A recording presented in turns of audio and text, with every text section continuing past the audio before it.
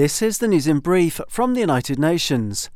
In Turkey, 6,000 high-rise buildings are known to have collapsed in last week's earthquake disaster, UN rescue experts said on Monday, as chances diminish of finding any further survivors.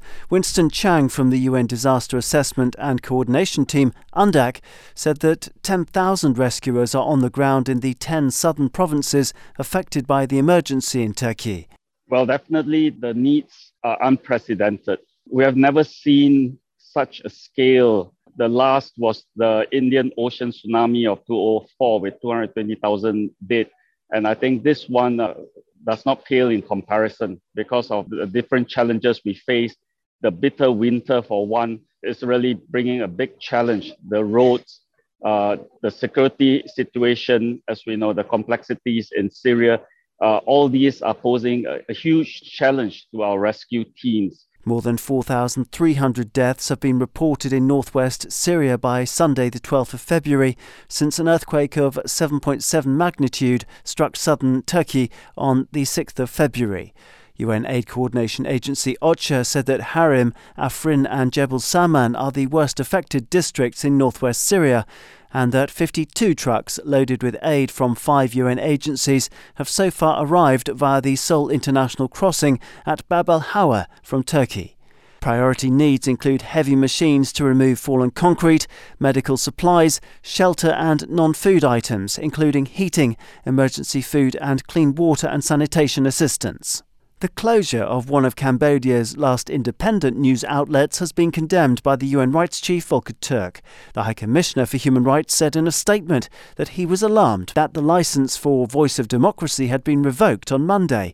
That decision came after Cambodia's Prime Minister Hun Sen reportedly said that he'd been hurt by a story published by Voice of Democracy. In an appeal to the government of Cambodia to rescind the decision, Mr Turk said that the move appeared arbitrary as it was not preceded by a thorough and transparent process, as required under Cambodia's own press law. To Iraq, where the construction of a memorial marking the genocide of the Yazidi ethnic minority at the hands of ISIL fighters began this week. With the help of UN Migration Agency IOM and the US Agency for International Development, a cemetery and lasting memorial are being built in Sinjar province. It was there in August 2014 that ISIL groups attacked and killed thousands of ethnic Yazidi in a systematic attempt to erase them from existence, the UN Migration Agency said. Survivors of the atrocity have welcomed the project, including Nobel laureate Nadia Murad, a UN Goodwill ambassador who for years has campaigned for justice for all Yazidi people.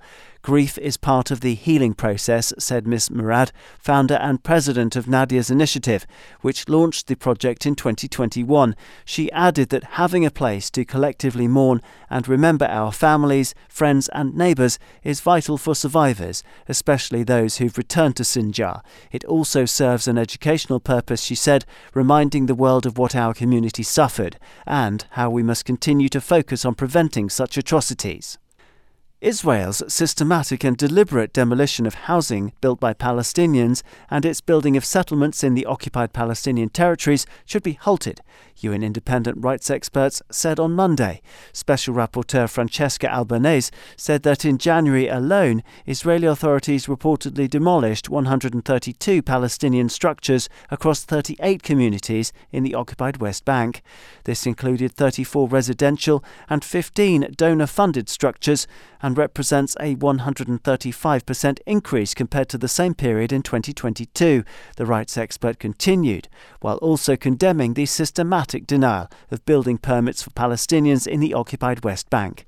In the southern West Bank's Masafer Yatta, the rights expert insisted that 1,100 Palestinian residents remain at imminent risk of forced eviction, arbitrary displacement, and demolitions of their homes, livelihood, water and sanitation structures. Despite raising these concerns with the Israeli authorities, no response has been forthcoming, Ms. Albanese said.